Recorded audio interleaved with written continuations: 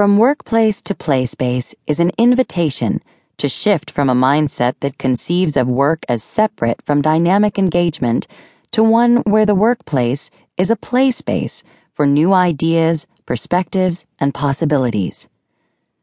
To make this shift, we must embrace our organizations as living, breathing, ever-changing systems.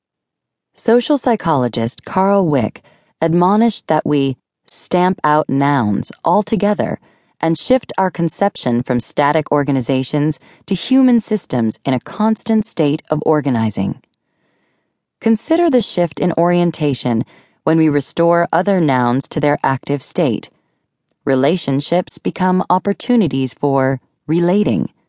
Communication becomes a process of communicating. Knowledge becomes knowing.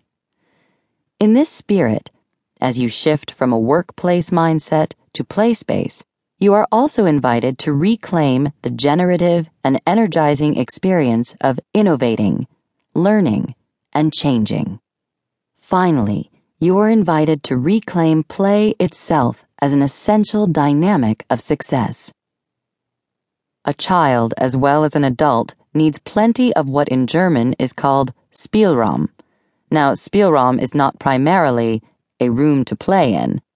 While the word also means that, its primary meaning is free scope, plenty of room, to move not only one's elbows, but also one's mind, to experiment with things and ideas at one's leisure, or, to put it colloquially, to toy with ideas.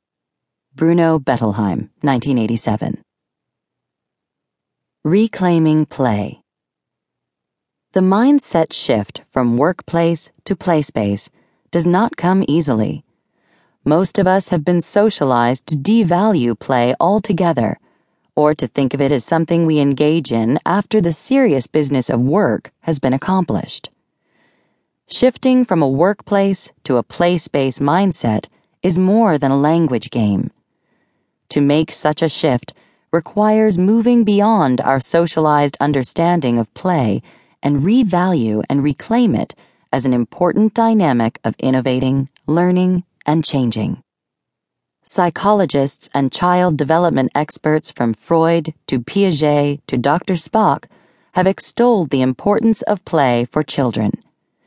It is largely through play that we first develop our sense of ourselves, experiment with different roles, become socialized, build confidence, and explore our creativity. Many parents and teachers have an intellectual understanding of the importance of play at these developmental stages, and yet, even they tacitly diminish its intrinsic value.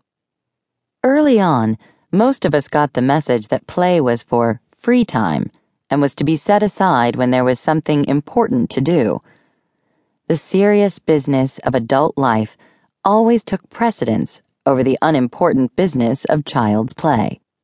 This message is reinforced each time a child hears, "Not now, honey, I'm working," in response to an invitation to play. This devaluation is further embedded in our everyday vocabulary. The term child's play is heard as an immediate put-down when used in reference to adult endeavors. We say, "Enough playing around, it's time to get to work," in a way that both devalues play and sets up a dualism. Play is frivolous, work is important. Well-meaning parents have further constrained their children's experience of true play and play space through overprogramming. Structured play dates, music lessons, soccer practice, and computer and language camps all have their place in moderation. Yet the obsession with learning outcomes and competition instills an orientation to activity as necessarily purposeful, one in which play for its own sake and for the intrinsic reward of engagement is soon eclipsed by the need to demonstrate value.